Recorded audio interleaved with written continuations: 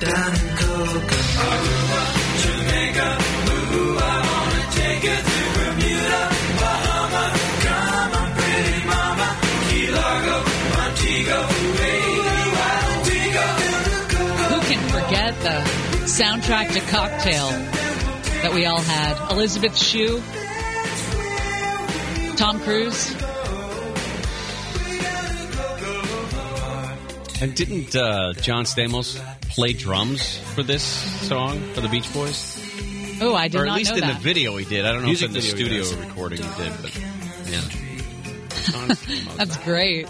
Welcome to the 80s. 1988 is our Flashback Friday here in honor of the John and Ken Show, 30th anniversary this week. As we have been doing for the last couple of weeks, we're giving away $1,000 an hour. So we'll tell you in a few minutes how it is that you can win that.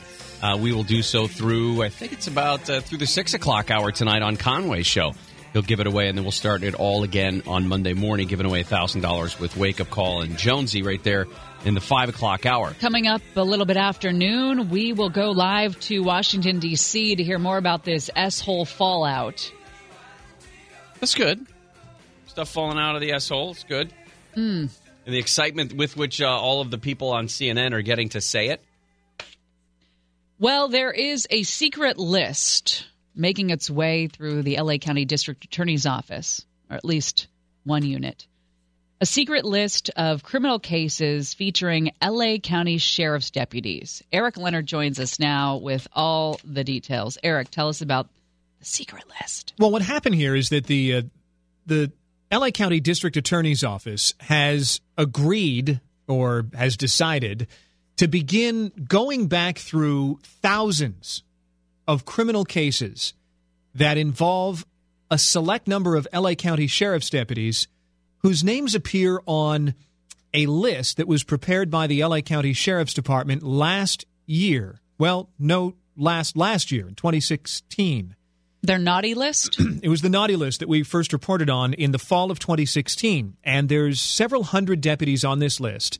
The Sheriff's Department sent warning letters to the homes of the deputies on the list saying, by the way, we've re-examined your personnel files. We've realized that we caught you lying, beating your wife, making up stuff in police reports, a long list of things, dishonesty, misconduct. And this list is going to be turned over to L.A. County prosecutors because the Sheriff's Department at the time believed that in the interest of greater transparency and preventing problematic deputies from being sworn in under oath to testify, prosecutors should know who the worst offenders were among its sworn deputies.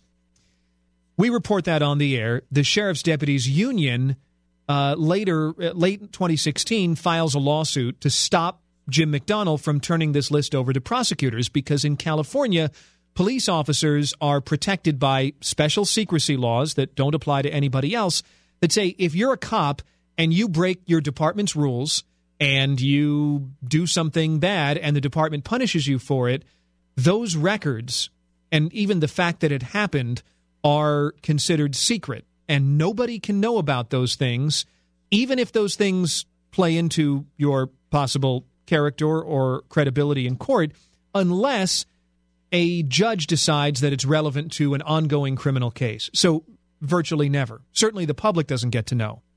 And McDonnell, and at the time, the former assistant sheriff, Todd Rogers, told me that they're like, look, we don't want these people representing the sheriff's department, period, but we can't fire them.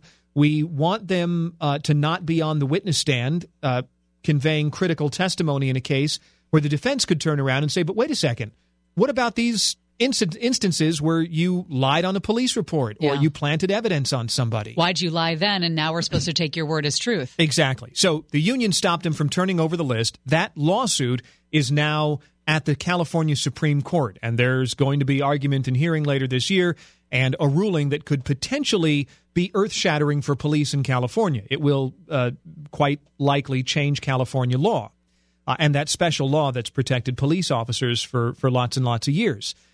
In L.A. County, back to the reality, we've been trying to find out more about the people that are on this list and what's happened. The L.A. Times was leaked an old version of the list. So not the one that was in question about being turned over to prosecutors, but maybe a draft from 6 months earlier, we've heard.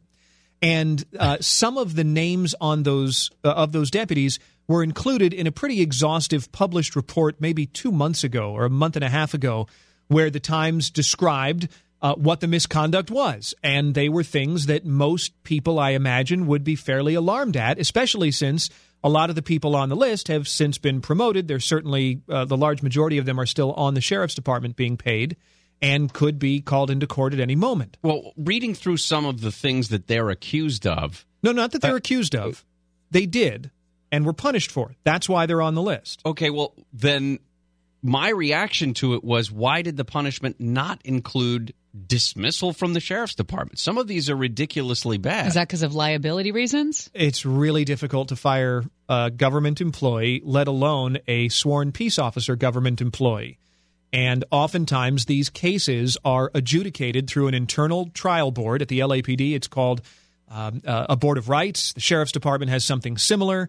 And instead of the case being aired in public in criminal court, oftentimes the cases are handled in the internal review process, which is covered by all these secrecy rules. And then deputies are punished for things that might be really bad, and they go right back to their jobs. How many cases are at stake here? So what's happened is the district attorney's office still does not have the list. Because remember, list is being stopped by the union that's challenging it, and the Supreme Court's going to rule. However, based on the news reports, the LA County District Attorney's Office is now going to start going through its own records. The DA's office has a database, which is pretty interesting, that would allow one to search based on the name of an individual, and the DA's office can then find out in its database whether or not that person was ever subpoenaed to testify in a criminal case. So they can take the names of the deputies, run them through the database, and pull out a list of cases where this person came into court, swore on the witness stand to tell the truth, and their testimony was used in that trial. So what the DA's office is doing, and eventually will have to do if they get the entire list, is reverse searching its database, saying, okay, here's the names. Let's spit out a list of all the cases they were involved in. Let's go back to those cases and find out exactly what testimony this particular person offered. I have a question. Because now their credibility could be severely questioned. Yes. Why is the DA's office doing this? Why aren't they just sticking their head in the sand and saying, we don't have the list? And why aren't defense attorneys doing this work?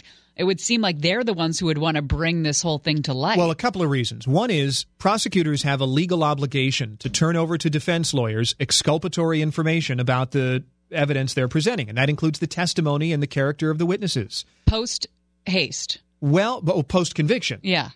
Well, I don't think so. Well, yes and no. There's two different rulings that I've been told kind of cover this issue. The problem is, if defense lawyers start going back through and uncovering this sort of thing, it's going to land at the DA's office then they anyway. have to go through and do that. They may as well do the work now. Especially because there's going to be lots of cases where somebody comes in and testifies, yeah, I was standing on this corner and I saw the car go by also. It amplifies what 6 other witnesses said. So that's a case that you might set aside and say, okay, let's not focus on that. Let's look for the one where it's only this particular individual's testimony that maybe sent somebody to prison. Another wrinkle in all of this that's worth mentioning is that the misconduct issues that are dealt with through the secret process are often the same kind of criminal matters that you and I, ordinary people, would have to face in criminal court. But because the DA's office in LA County for many years, I don't know if this is true today, but for many years had the philosophy that it is very difficult to prosecute a law enforcement officer because witnesses tend to, or juries tend to believe police officers more than the general public.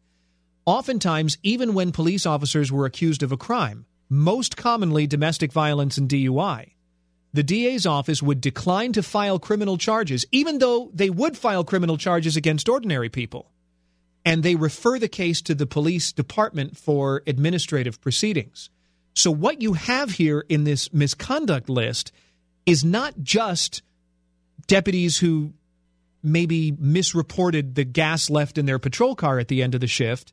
The things that are in there would be criminal for ordinary society, but because of the way prosecutors and police departments work with one another, the list includes things that would, in any other circumstance, amount to a criminal record. That's why the Sheriff's Department, under its newest leadership of Jim McDonnell, felt like prosecutors need to know who these individuals are before they file criminal cases based on sworn statements from people who in the past have been less than honest. It's interesting. I mean, it makes you think about everybody who testifies at a trial. Sure. And is their whole history able to be brought up? You know, if I say I saw Eric shoot Gary Hoffman this morning when I was on the way to work, if I'm on the stand saying that, then is somebody able to come up and reveal my criminal past? No, and it doesn't happen automatically in court either. It's up to the trial judge to decide if the misconduct in the background of the individual who's testifying is relevant to what's coming up in court. How would a DUI for a cop be relevant for him testifying in a murder trial 10 years later? Probably not. But if the same deputy is making DUI arrests, then the fact that that same deputy has a DUI conviction might be relevant to the case. And it's up to the judge. It doesn't just happen automatically. The defense lawyers aren't allowed to just bring this up. Okay. It is subject to an in-camera review by the judge before the records are even turned over. So would both parties be a party to the background of a particular officer? Up until now, it was almost always the defense lawyers who were the ones inquiring, because I don't know if it's legally the burden, but it was usually the defense who would say to the judge, we want to, they'd call it, it's either a Brady or a Pitchess motion, depending on the particular circumstance and the court venue, but they would make motions that are named after two major court decisions that govern whether or not they're allowed to prowl into the background of the officer. And it has to be recent. It can't be 15 years ago. It has to be relevant. It's got to have something to do with the core credibility of the person or have some other connection to the actual case they're talking about. And like you said, maybe it's just a similar case that this deputy was accused of that they're now on the stand. And the one I've heard that comes up, the two that I hear come up most often are domestic violence and DUI. There was a sheriff's detective involved in a very high-profile murder case who was being prosecuted for beating his wife at the same time he was testifying in the murder case, and that was excluded. Because the judge said, hey, that's, maybe he's a creep at home, but that doesn't reflect necessarily on the credibility of the testimony in the homicide case. Stuff like that happens. Jim McDonnell, the sheriff, has told me, former Assistant Sheriff Todd Rogers told us in an interview that the whole idea of doing this was to show that the Sheriff's Department has clean hands in its interactions with prosecutors. And all that, and again, this is not stuff that would be turned over to us, the public.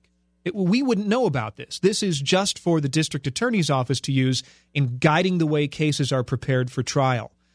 And the challenge to all of this that's being brought by the Sheriff's Union, ALADS, is before the state Supreme Court, and the state Supreme Court could quite possibly change this almost impenetrable shield that police officers have had in California for all of these years that protects their disciplinary records from anybody finding out about them. But you said at the beginning, this is specific to California. Our laws here are much more protective of that information than other states. Our laws here are very unusual.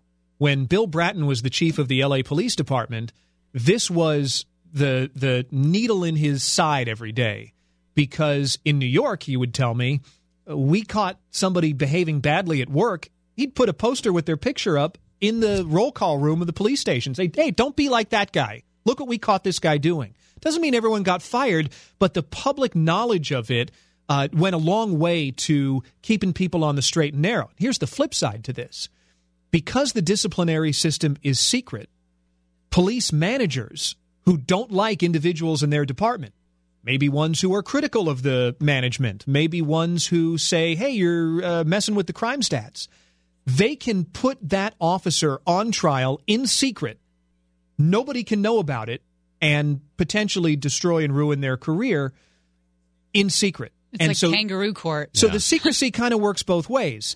On the public side of it, all of us, I'd like to know if the person responding to a 911 call who makes a domestic violence arrest himself maybe has a history of domestic violence, and maybe that person should be in a different job, maybe. The flip side of it is police officers, depending on how vindictive the management is, can be nailed for things that they can't speak up about. Eric, thank you so much. Appreciate it. Anytime. How about this? How about we give away $1,000? Your shot at $1,000 now. Text the keyword luck to 200-200. You'll get a text confirming entry plus iHeartRadio info. Standard data and messaging rates apply. That's luck to 200-200. And do not forget, if you do win, they will give you a call on your phone, but you're going to have to answer the phone. It might be from an unrecognized number, but if you don't answer and you're the winner, they're going to move on to somebody else, and you become the not winner very quickly. We have been following the murder investigation into the death of Blaze Bernstein, body who was found in that Orange County park after missing. The story was he went with a friend to this park 9:30, 10:30 at night. The friend says, I don't know where Blaze went. Then I went to my girlfriend's house. Then I didn't hear from Blaze on Snapchat, so I went back to the park in the middle of the night. All very shady. Especially since he couldn't remember his girlfriend's last name or where she lived. That's a problem. Yeah.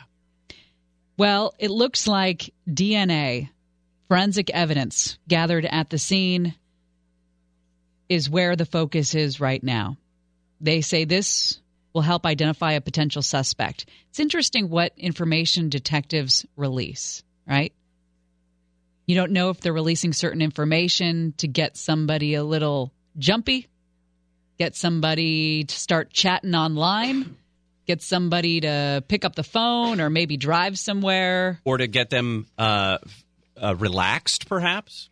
Or relaxed. Maybe they just give enough information where whoever it is that did this feels like the cops are on the wrong road, and they do something, like you said, and slip up and start bragging about something that they shouldn't. The friend, when they brought him into the interview room in Orange County to talk to him, by the way, they say the information that he gave them throughout the interviews was fairly consistent. Well, when they brought this kid in, he had scratches, abrasions on his hands, dirty fingernails. When asked about these abrasions by detectives, the young man said they were from a fight club he participated in. I thought you weren't ever supposed to. That is the first rule. It's the second rule, too, isn't it? Mm-hmm. Yeah, now that you mention it. So he broke the rules. He's out of his fight club, that's for sure. He says he fell into a dirt puddle during the sparring. Well, let's play devil's advocate for a minute. Okay. Could it be that both of these kids were in said alleged fight club? Is it and that possible? This kid was beaten to death? Yeah, it's possible. But from what we know about Blaze Bernstein, the murdered child, he is not the type of kid that would join a fight club. He was writing for the Pen Appetit newspaper magazine at his Ivy League college. Yeah. These are not the participants in Fight Club, the last time I checked. The most specific update on this Blaze case is that the Sheriff's Department in Orange County says that the detectives have now obtained 3 search warrants in connection with the investigation. Yesterday we told you about one, but there have been a couple of others. They said that they are not identifying any person of interest. They're not going to talk about the evidence that was cited in the search warrant affidavit. They did not release any of the details of the autopsy that was done on Wednesday. They have not told us about how Blaze was killed, but that they said that DNA evidence from his body and the crime scene is being given a rapid examination for potential suspects. So I get, my gut feeling is they know exactly who they're going after here. They haven't named him as a person of interest, him or her. They haven't specifically said that there's anybody that they're looking at particularly, but I can't imagine that based on the details that we do know, and they are going to know a whole lot more than we do. It's sort of like the, just the tip of the iceberg cliche. They know exactly who they're going after, and they're just trying to button up this case clearly before they present it to the DA's office. If this kid didn't have his stuff together to the tune of having dirty fingernails, the abrasions, the whole thing, and not knowing a girlfriend's name or location and making up a fake person, then it's going to be quick work for them. It's very sad. The tragedy of all of this, or I should say one of the layers of the tragedy of all of this, is that he was the oldest of 3 kids, so he's got a couple of younger siblings. And Blaze's mom said that just in the last year or so, Blaze, 19, and his 14-year-old sister, Bo, became very close in this last year, especially since Blaze was, finishing up high school, getting ready to go to college. And she said in an interview he really started to enjoy her and her antics, and she looked up to him. The LA Times did a story about how when she told Bo early Wednesday that her older brother was dead, that the girl went through a scrapbook and discovered a letter that Mom had written Blaze on the first day of school when he was in the first grade. And she wrote way back, this is the September of 2004, she wrote him a note, again, his first day of first grade. My stomach clenches a little bit thinking of my tiny little boy walking to class by himself, but I know you'll make it to room 16 when I leave you at the curb of Foothill Ranch Elementary School. And, of course, that school borders the park where his body was found. Oh, man. So, just a horrific story. And any updates on that story we'll definitely bring to you as we follow up on this. All right, coming up next, we will go to Montecito for the very latest on the rescue efforts. And, oh, boy, if you start looking at all of the real people that this thing has affected, I think it's KEYT that published all the pictures. Ooh, more stuff for the Rip Your Heart Out file. Gary and Shannon will continue right after this.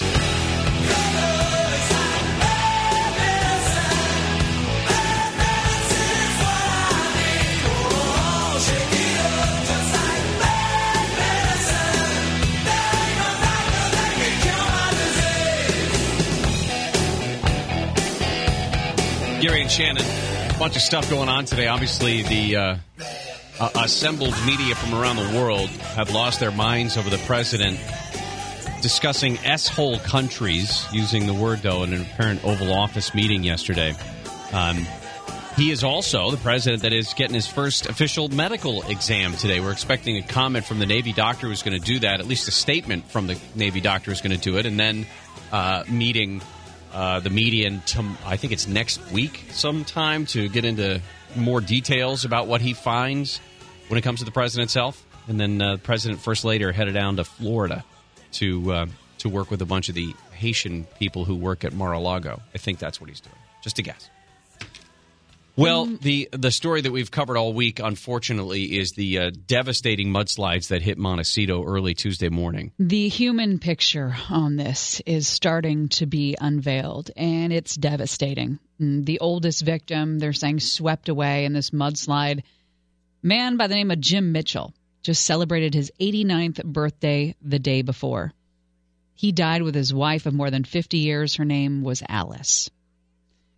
Yeah, Jim was the oldest. The youngest of the victims that we know of was 3-year-old Kaylee Benitez, one of 4 kids who was killed. There was a 6-year-old, a 10-year-old, and a 12-year-old as well. They are up against the clock. Up against the clock, trying to dig through the muck and the rubble, looking for any sign of survivors. Fire Captain Gary Pitney said, "At this moment, we're still looking for live victims." But he confessed the likelihood is increasing that they'll be finding bodies, not survivors, and that you got to start accepting the reality of that. I wonder how much of that is just an obligate. He's got to say. He's got to say that they're still holding out hope. But in all honesty, I don't know.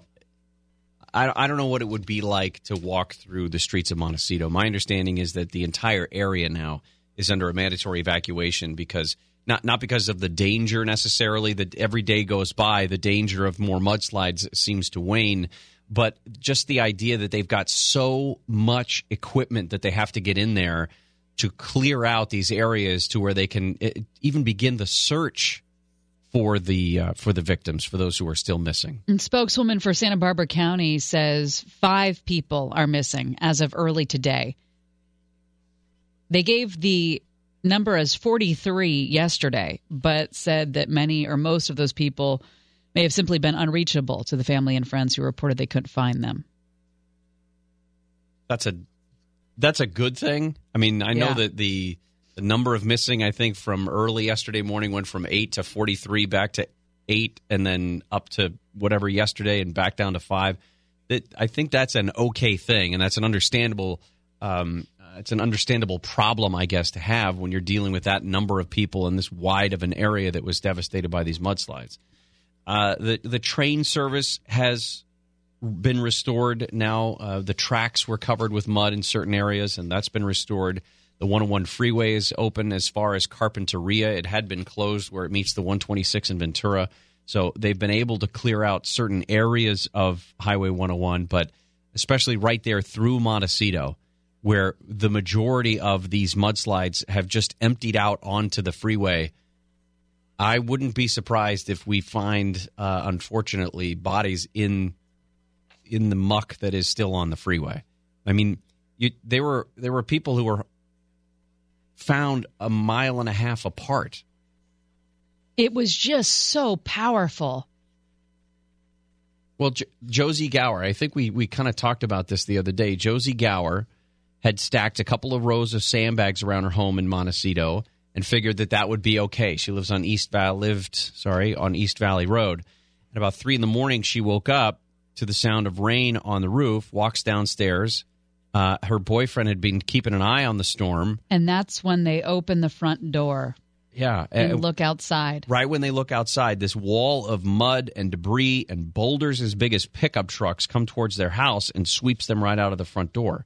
She clings to the door frame. Her boyfriend reaches for her hand. Neither one of them could hold on. He's thrown against a fence and pinned there. He's buried in mud up to his neck. And Josie is swept away. He was in the mud calling her name for hours.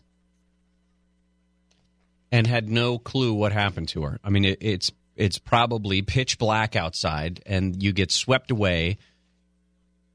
It turns out that from the hospital, basically, he found out that she had been taken to the coroner's office. They had an unidentified victim, a petite woman, blonde hair, and a telltale gold tooth. Her body was found a mile away. It was swept for a mile. Yeah, they're going to find bodies on that highway, I think. Just unbelievable. I don't know if you've also seen the video of the Prius that was riding the wave. This was in Burbank. Yes. This wasn't Montecito, Yes. but I mean, just to give you an idea of the power We had it posted on our webpage at KFI. Yeah. It is a crazy, crazy look. Now, look, the Prius is not the biggest car in the world. But still, it's as if that car is not attached to anything. It's floating like a toy boat in the middle of the street down this road in Burbank here because of the mudslides. All right, coming up next, why you never really get away with murder. Either you get caught or the guilt does you in, one way or another. Proof when we return. Gary and Shannon will come back.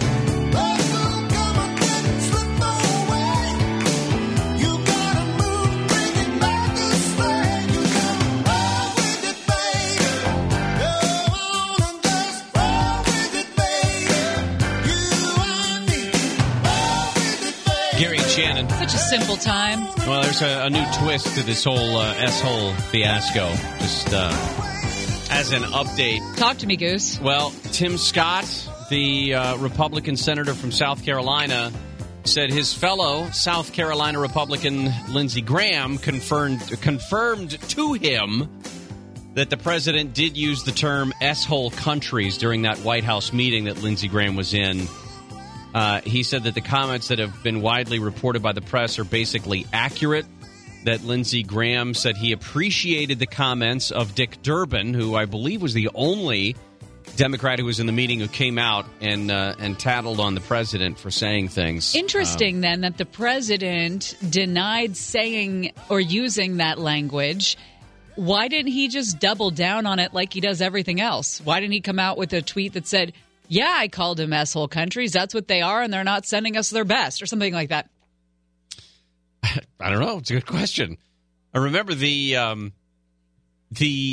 issue of what the president said versus what's going to happen are two very different things. You can say you want your president to have a little bit more decorum when it comes to issues of international relations like this and immigration and who we let in and who we don't. Just don't be an a-hole. Just, there's no that does not advance the issue in any way. Whether or not you agree with what he said, it doesn't do anything to change the immigration problems that we have in this country. Let's go to Shingletown, California, shall we? Oh, what a beautiful place. Shasta County near Redding. They had a cold case on their hands. It was a murder that happened 25 years ago, 1993. A man walked into the sheriff's office and said, "I did it. I found God, and now I'm admitting to my murder." Horrible. Absolutely horrible every day. Almost every minute of every day has been a nightmare. I said it's kind of weird that Frank never even got to have a life, and either did I. We were teenagers, and now I'm 44 and still haven't even had a life. And now probably most likely won't anyways. And now he's talking about Frank McAllister is the guy who ended up killed. Frank McAllister was 20 years old in 1993. And that guy, Brian, the guy who turned himself in, and two other people lured Frank out to Shingletown, California, under the guise of selling him some meth. Instead, they robbed Frank. He was stabbed to death, and all three left his body there and dumped his car at Costco. They took his money, they took his car, and they drove back to Redding where they abandoned his vehicle. In 1993, back when this happened, they knew that Brian Hawkins and the Culver brother and sister were the last people to see him alive, but they said, we didn't do anything. We didn't have it. And the police had zero. They didn't have enough evidence to tie them to the actual murder. The guy's body was found about a year later by hikers. And at that point, you're not going to find any trace evidence or anything like that. You can hear it in his voice that although he got away with it, although you could argue if you were trying to make peace with yourself that you were a kid, that maybe you were into drugs, you were making bad decisions, you still can't run away from the fact that you took somebody's life. Killed a guy. And every day that you're getting away with it, technically, it's on your mind. It's there. You're never going to not think about it. Every single morning you wake up, is today the day I get caught? Do you have something that you would like to say? No. Oh. I've been through hell my whole life because of this. We mentioned that he went to this TV station, KRCR in Redding, went to the TV station and said, I'm going to confess to this. Thankfully, the TV station, whoever it was that pulled the trigger on this, was smart enough to say, we're not going to air this confession unless you also go to the police department and turn yourself in right away. So that was very smart. He said what finally pushed him to come forward. God and Christ, these things that have happened throughout my whole life since then, for over 25 years, have pushed me to do the right thing. I know the wrong can't be changed, but this is as close as I can come to doing the right thing. He sounds relieved. Yeah. He sounds like a man with a weight off of his shoulders. He'll have a better life in prison than he did free and thinking about this murder, chasing him, I think. That's an interesting way to look at it. I don't think I would say that he'd have a better life. It would be more relaxed. Yeah. As weird as that sounds. Could you imagine being stressed out about that? Something following you your whole life? Ugh, couldn't even imagine. And who wouldn't feel that? I mean, sociopaths, right? Sociopaths, psychopaths. They could kill without... That's the only population. And unfortunately, proportionately, they will murder more because they don't have that guilt. Well, and I wonder, whatever happened to the other ones? I don't know what happened to the...